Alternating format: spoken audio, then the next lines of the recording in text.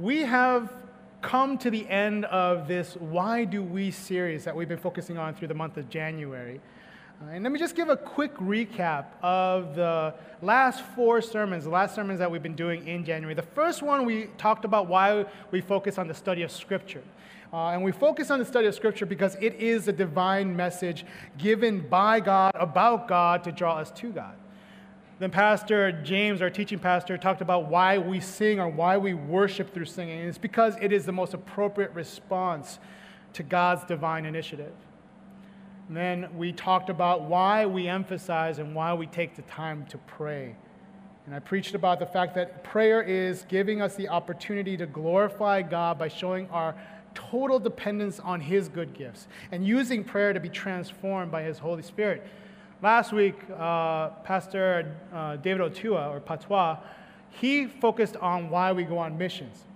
And as he shared last week, he said that we go on missions so that we can share the gospel with those folks that we encounter on a regular basis who long to be saved by Christ alone. So today, we end our series by looking at why do we focus on fellowship? And what does that mean?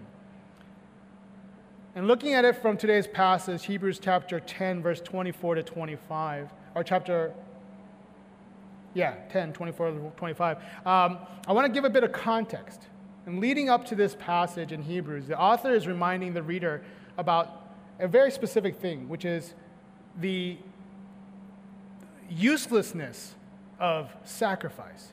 Because he's reminding the reader that they are called to come to the altar of God every year with a sacrifice, but that sacrifice of a sheep or a pigeon or whatever is inadequate, wholly inadequate to cover the multitude of sins, which is why they have to keep coming back every year to the altar of God to sacrifice again. But Jesus' sacrifice on the cross was and is the single redeeming act that sanctifies those who proclaim their faith in Him.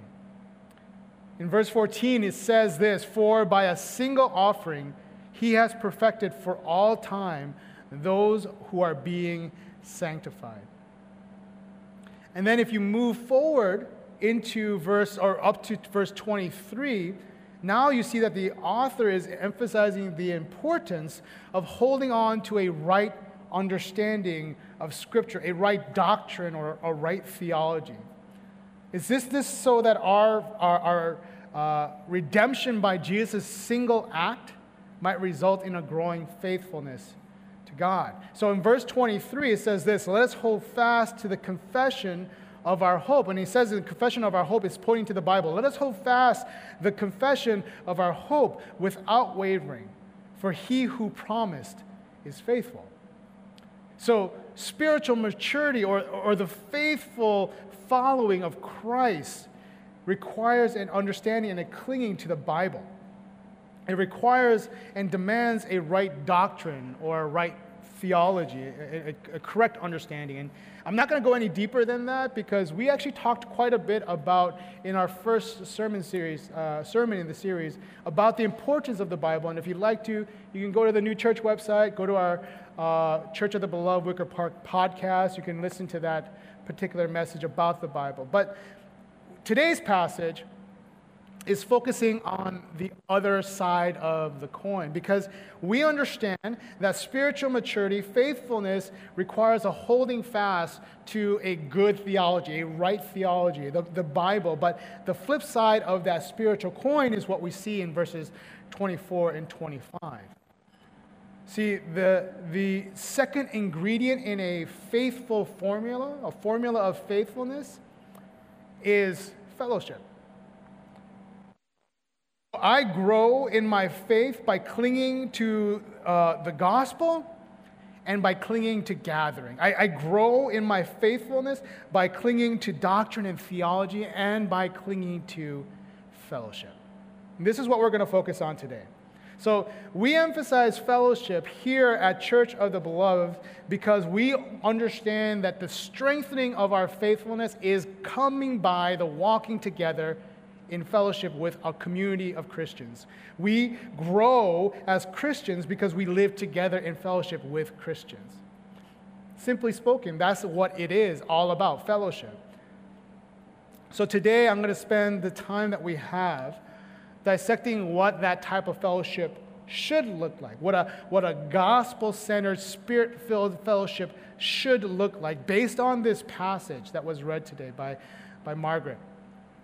And I want to do that so that we can fully appreciate what it is for us as a church that we need to focus on when it comes to fellowship. What should it look like to live out this type of faithful fellowship so that we can encourage and strengthen each other? How to be gospel transformed and have a gospel transformed fellowship and what it should look like. So, if you're taking notes, cool. If you're not, cool. But there are three observations that I want to point out to in this second part of our faith formula. In verses 24 and 25, it explains that the fellowship of Christians, or another way to say it, is that the church, the Christian church, is called to consider each other, is called to meet each other, and is called to remind each other. So we're going to look at what those three things really mean. The first is we are called to consider each other. And if you, diving into that, if you look up the word consider in the Bible, the definition is pretty straightforward. It just means to think carefully about something. So when the author of the book of Hebrews tells us that we are called to consider how to stir up one another to love and to good works, what he is saying is he's asking the reader, stop, take a second, take a beat, and think about not yourself, but your brother and your sister in Christ. Take a moment to think about and consider their context, to consider their communication styles, to consider their passions when it comes to your brother and sister in Christ. I should explain, I have a day job. I work in the software industry, and I have actually two bosses. One is a friend of mine that, or acquaintance I've known for over 20 years.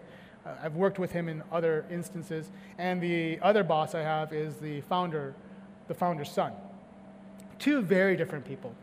And whenever I have to approach either of them with an issue or a problem, I will stop and I will think about, okay, what is the best way for me to present the issue that I have to present to either of them? For one of them, I will stop and I'll think about every possible scenario that might be involved in this issue, every potential resolution, and present it so that he can select which one makes the most sense to move forward with. And for the other one, I grab a cup of coffee, I sit down in his office, and let the verbal diarrhea flow, because that's what he does with me. We just talk and talk and talk until we come to a resolution together. And I mention this because ultimately these two individuals, I come in considering how I'm going to approach both of them with regards to how they communicate. What are their passions? What is their personality? What is their preferred method of working things out? Because when we are called to consider each other, consider how to stir up one another to love and to good works, the author is ultimately explaining this. One size does not fit all. Because what we are called to do and what we need to understand is that we need to take the time here to get to know our brothers and sisters, to understand that there are different ways to excite each other, to inspire each other. As I was preparing for today, I was thinking about the different individuals that I've come to know over the past year and a half as Suzette and I've attended Church of the Beloved. And as I think about, for example, Diana, who is our prayer team lead, and I think about how do I excite her? How would I get her so pumped up? And I think the best way, and if I'm wrong, I'm sorry, but I think the best way is to come up to you, Diana, and say, you know what, I think we need to pray about that. And when I do that, I feel like, yes, you would be excited about it. If I were to want to inspire or incite Claudia, I think the best way for me to do it is say, you know what, Claudia, I think we need to bring your dogs into the picture somehow and get her excited about that. If I were to try to excite or incite Joanne, who's our deaconess in training, I think the best way for me to get her pumped up is to find some way to incorporate Slack. And for those of you who don't know, Slack is a online workflow management tool. that she absolutely is ridiculously in love with, but I would have to find a way to incorporate Slack into how we're going to advance the gospel and use it to plan a strategy for the church to grow. See, what it comes is the act of fellowship in the church is not going to look the same for every single one of us. It is going to look different for each of us, but the end result is going to look really similar for all of us because we're called together to encourage one another. See, the act of fellowship in the church of the beloved is the careful and thoughtful consideration of each individual Christian sibling here in this place. How can we encourage each other to grow? How can we encourage each other to just desire and cling to our relationship with God? If I were to consider more examples, I think one way for us to understand what that looks like is if it's deciding to make a phone call instead of a text. You know, if you're calling somebody like Leroy, who I don't think even knows how to do a text message. But he loves getting phone calls. It's deciding that, you know what, I'm going to go to the cafe to study, even though I haven't been in school for 30 years. Because this is the way, we have so many people who are students, and this is the way for us to encourage one another when it comes to loving God, exciting each other to love God more, inciting each other to love the body of Christ as Christ loves us. This is how we encourage each other to live out the gospel here in Wicker Park and beyond.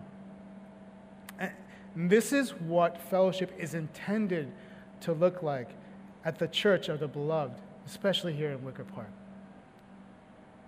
So we are called to also, the second aspect of fellowship, as seen in verse 25, is not neglect meeting together. This is the habit of some, but we are called to not neglect so that we can encourage one another. So the act of fellowship at the church of the beloved intends to not take the gathering together lightly. Because this is the place where we are called to encourage one another in each other's journey in faithfulness. Actually, it's a little bit of a tangent.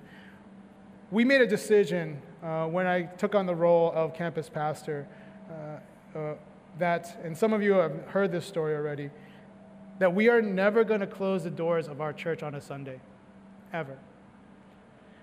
Part of the reason is this, because we are never going to neglect gathering together, as is the habit of some.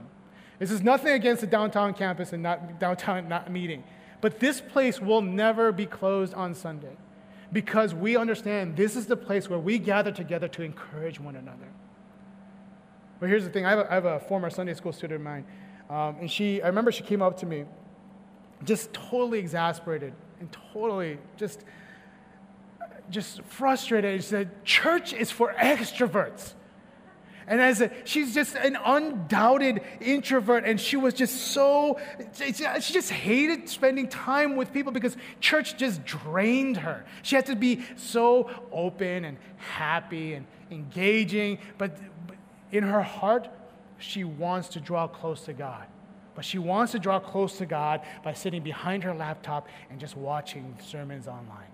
She would much rather be in her own world than in the world, because it drains her. And all I could tell her was, yeah, I know. It is so hard for many. And here's the thing.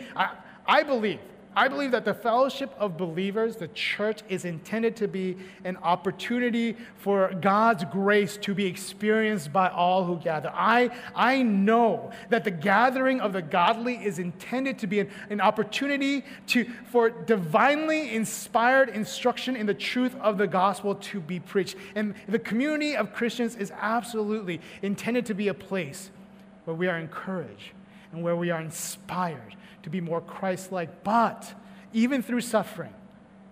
Unfortunately, sometimes it's not. Sometimes it's hard. Sometimes it's draining. And I think that unfortunately this is the case because oftentimes the importance of gathering as a church, as a fellowship, as a community of brothers and sisters in Christ is often practiced without taking into consideration or balancing that first point that I just made. Is that we are supposed to gather, absolutely. We're supposed to encourage, absolutely. But we're supposed to be doing it by considering each other, and we don't. Oftentimes, the process of gathering together, we kind of forget one size doesn't fit all. We have a member of our church body. She has not been able to be a part of our services for many months now.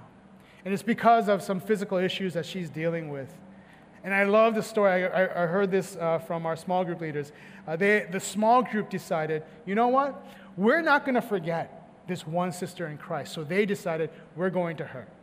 We're going to spend our time. They can't do it every week, but we're going to actually go to her house and gather together as a fellowship of believers to encourage her.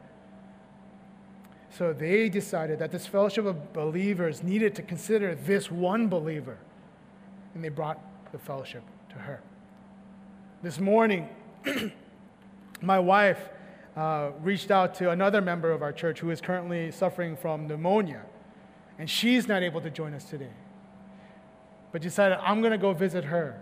I'm going to make sure that this one believer is not felt like she's outside the community of believers. I know others have reached out to her as well. See, this is the church. This is what I love, that there are people in our church who live out exactly what Paul intended in Philippians chapter 2, verse 3 and 4. He said, do nothing from selfish ambition or conceit, but in humility count others more significant than yourselves. And let each of you look not only to his own interest, but also to the interest of others. You see the call to not neglect meeting together in fellowship with each other in the presence of Jesus. It absolutely needs to consider the individual, the brothers and sisters in Christ here. Because this is how God designed it. This is what was part of his plan from the beginning. His plan is to use the church to encourage one another, to stir up each other to love and good works. The gathering together at church is not something we do merely as an act of discipline. It is absolutely an act of devotion to our God, to our Father in heaven. It's an act of devotion to the creatures that our Father in heaven, our Dad, loves. The ones that God loves so much that he sent his Son, who emptied himself by taking the form of those that he created in his image, so that we might receive the gift of redemption. This is why we meet together. This is why we encourage each other together. My wife and I, and I apologize to her today. You're going to be in a lot of examples. I didn't even think about it. Sorry. But my wife and I, we actually haven't taken a real vacation in a long, long time. It's been a few years. Most of the time, when I take paid leave or PTO, I do it to go to Zambia to work with the orphans and widows that are there and do a lot of that. I think the last vacation that I can recall, we decided that we were going to go take a couple of days for New Year's. We lived in San Francisco. We're driving up to Napa, and we're going to celebrate New Year's in wine country. So we're all excited about it. But what we ended up doing was went to KFC, got a bucket of chicken, went to the hotel, watched the ball drop at 9 o'clock, and we're in bed by 9:10 because we figured we did the New York New Year's, so we're done. But every once in a while, we will have times where we're dreaming about, okay, we should take a vacation. And so we'll pull out our calendars. And the first two questions that we ask ourselves as we're looking at our calendar is there anything going on at church? Is there anything going on in small group? And I realize that for some of you, this sounds a little excessive, a little extra, a little extreme.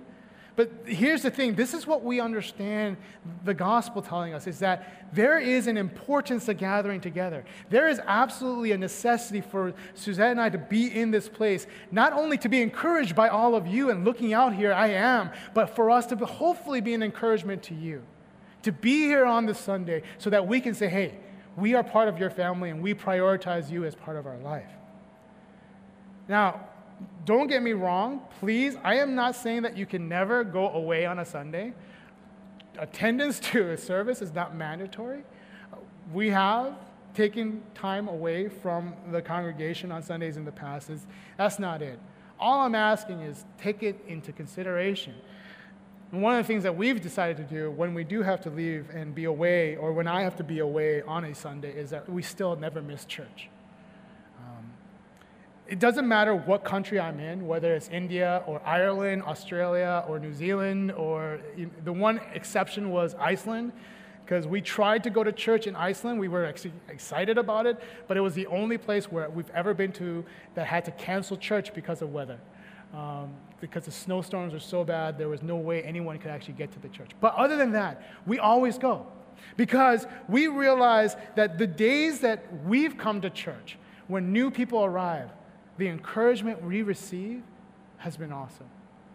And I want to, and Suzette and I want to be that kind of encouragement when we go into another church, to another place. Whether it's here locally or internationally, we are all part of the body of Christ, and we are all called to gather together, to not neglect it, because this is how we encourage one another in our growth and our faithfulness as Christians. So I need to, having said that, take a little bit of a tangent, because there's kind of an elephant in the room, and that's the idea of membership in the church.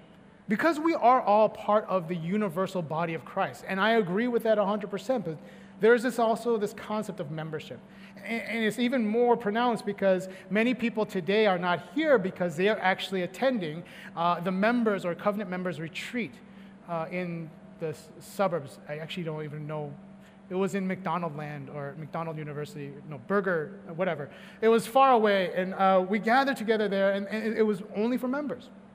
And so I think when we prepared for today's sermon series, we thought, should we focus on membership? And the decision was no. That's not what Hebrews 10 is actually speaking to, but I don't want to ignore it either, because it is part of the story. So if you'll allow me a little bit of a tangent to talk about membership.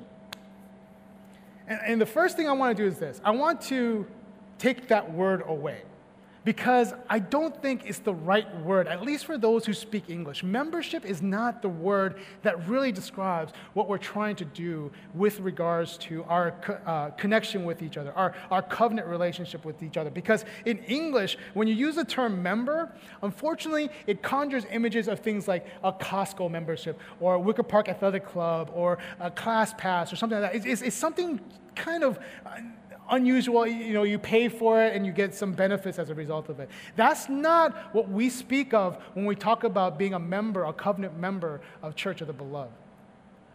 The right word, the better way to see it and understand it, is that for the Christian church, membership is a public proclamation of citizenship in the kingdom of God.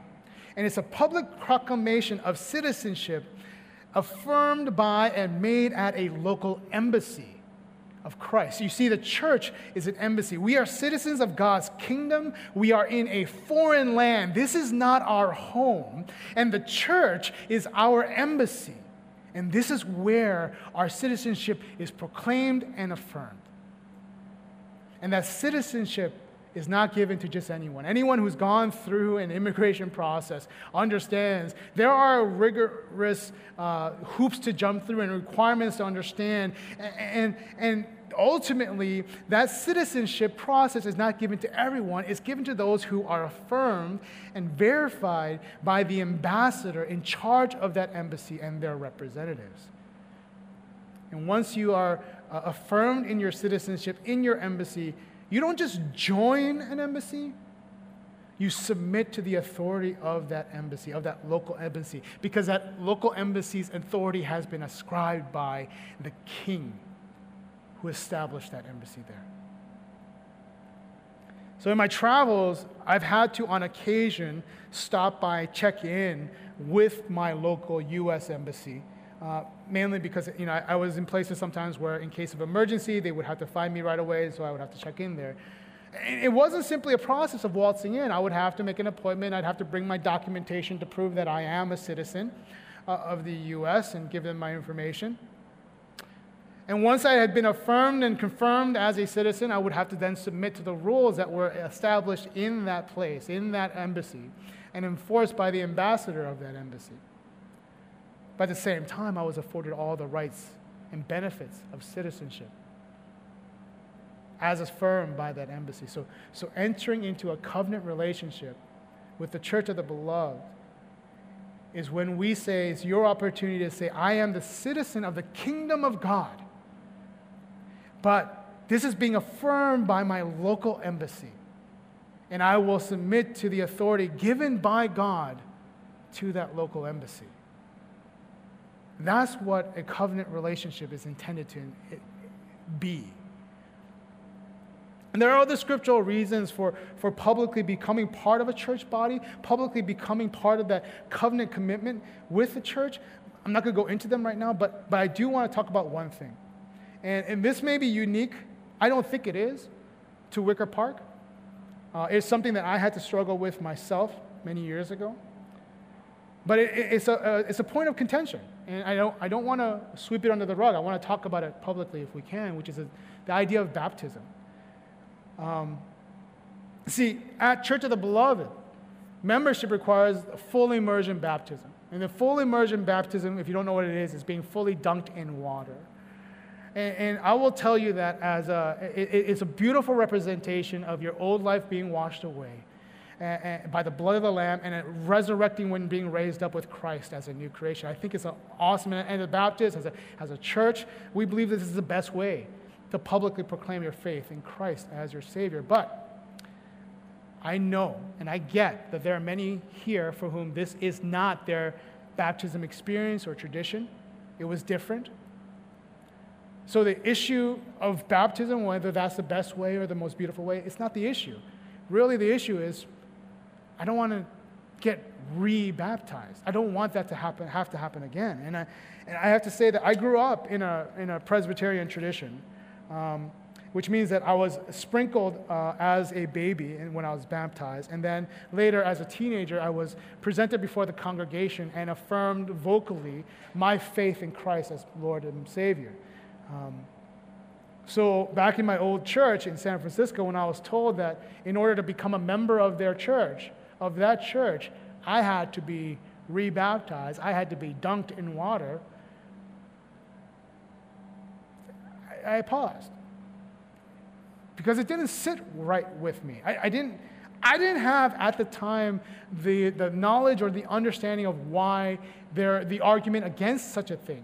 But I knew that it didn't feel comfortable. See, the thing is, I understand and I get that the ritual of baptism is a beautiful one, but it's not the thing that saves me. It's not salvific. It is a public, beautiful proclamation of my faith, but it doesn't redeem me.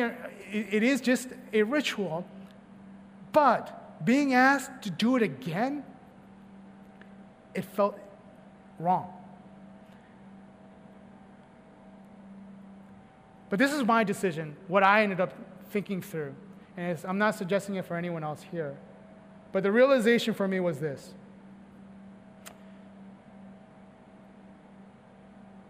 I decided that I would submit to the authority that God had placed in my life so that I could be used by God to serve my family, my church. See, the church or the fellowship of believers that I belong to, I did not want to neglect meeting with them. The family of Christians that I believe God had called me to stir up to love and good works, I wanted to make a covenant with that body, with that group of brothers and sisters. Now, I didn't want this one non-salvific act for me to be a barrier from serving my embassy, from being a part of this family, becoming a leader and elder in that church. So my mom disowned me as a result. My father called me a heretic as a result. But I submitted to the authority of my local embassy. And I believe that this form of baptism absolutely is a beautiful way to publicly proclaim my faith. But here's the thing. This decision on my part to be rebaptized, to give in to the authority around me, has brought me, as a result, so much more joy, so much more growth, so much more encouragement. My mother and father have come around and they're okay with it now. It allowed me to not only proclaim my citizenship as a kingdom of God citizen, as affirmed by my local assembly, but it allowed me the opportunity to encourage that local assembly as well. So I didn't want to ignore that elephant in the room. I think that for some of you, not everyone, and for those of you for whom this does not apply, thank you for listening to me, but I really believe that this is something that there are a lot of folks that have come up to me and have an issue with, and I think it was important for us to talk about. But that's the side trip. Let's get back to today's passage in verse 25. At the end of the verse 25, we look at the third observation and the last aspect of this faith formula. In the end of verse 25, it says this: all the more as you see the day drawing near. You see, the goal of fellowship is to consider each other. The desire of fellowship is to meet with each other, to encourage. And finally, we are called to remind each other that we are living for something so much more. You see, as citizens of the kingdom of God, but by the way, you may have heard the term upside-down kingdom when referencing heaven or the kingdom of God. And for those of you who are not familiar with the term, the upside-down kingdom is specifically referring to the fact that the priorities of the world, whether it's love, power, whatever, not love, power and money, those things in the kingdom of God are flipped around and totally turned upside down. And so therefore, we are citizens of the coming upside down kingdom. And as citizens of that kingdom, living in this foreign land right now, we are submitting to our local embassy and waiting for the day when we get to go back home. The goal of fellowship is to remind each other that one day we are going to spend eternity with Jesus in heaven. Revelations 10:4 describes heaven this way: He's going to wipe away every tear from their eyes, and just death shall be no more. Neither shall there be mourning, nor crying, nor pain anymore, for the former things have passed away. And this is what fellowship is intended to remind each of us of. A lifetime ago, I feel like, I used to be a social worker. And as a social worker, I used to work in a special unit, foster care. And it was a unit that worked only with severely abused and disturbed children. Basically, I managed a caseload of the high-profile media cases, and I would have to manage those. And my service area included Cook County and Lake County. So I was in my car a lot. I drove all over the place. And there were times where after leaving a foster home, I would just sit in my car and go, God, why? See, I would be so drained because my job required me to mitigate issue after issue, crisis after crisis. And I would often ask myself, why am I starting this? Why am I continuing to work in this field? Why? It's just, I don't see the benefit of this. I'm just putting Band-Aids on an issue. But there's one day, there are actually a few others, but there's one day that's forever burned in my memory. And it's the one day that I remember where I was able to witness the adoption of a young girl who had been in foster care since birth until the age of 13 when she finally got adopted. I mean, this woman, this young girl at the time, I guess she's a woman now, but she was in 3 failed adoptions. One, it was horrible. She was taken with this family, with her, her brother, flown to Germany to be finalized with the adoption process, and then the parents put the kids back on the plane and shipped them back on their own, saying, you know what, we changed our mind. 13 years of rejection, and then finally, on this day, I could look at her and her adoptive mother and say, today is different. Because today is a day that you're going to be with your forever family. The mom who has chosen you and loves you, she is your forever mom. And that day in my memory I can see it vividly. The two of them sitting across from me, just a big smile. It was a bittersweet time because that adoption meant that I no longer needed to be in their home anymore, so I would not see them again. But I would not have to see them again. They didn't need our intervention anymore. It reminded me of why I was a social worker at the time.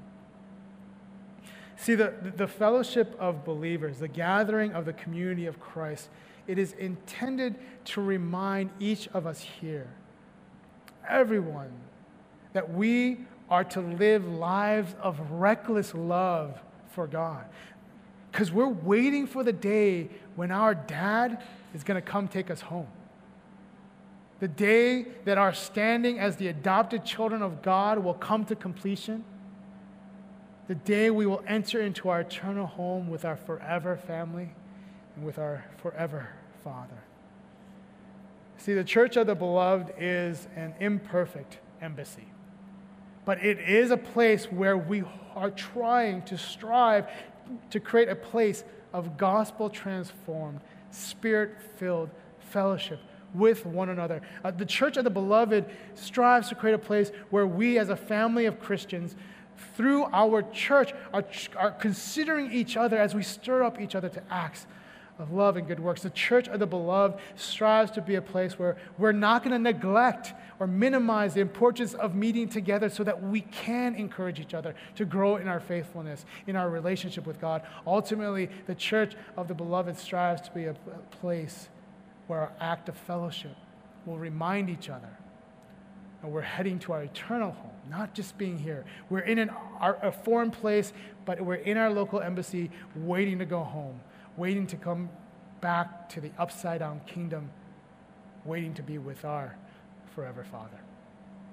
Will you pray with me as we close?